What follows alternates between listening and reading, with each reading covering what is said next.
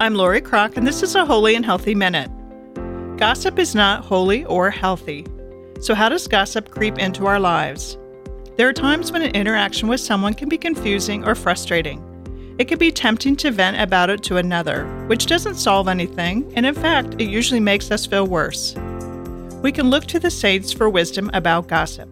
Saint Josemaria Escriba said, "After seeing how many people waste their whole lives, tongues wagging, and all the inevitable consequences, silence seems preferable to me and more necessary than ever. And I well understand, Lord, why we have to give an account of all our idle words." Let us pray. Jesus, help us to lean on you and act with love when we are tempted to gossip about others. May we always prefer silence and prayer over using hurtful words. We ask this in your most holy name. Amen.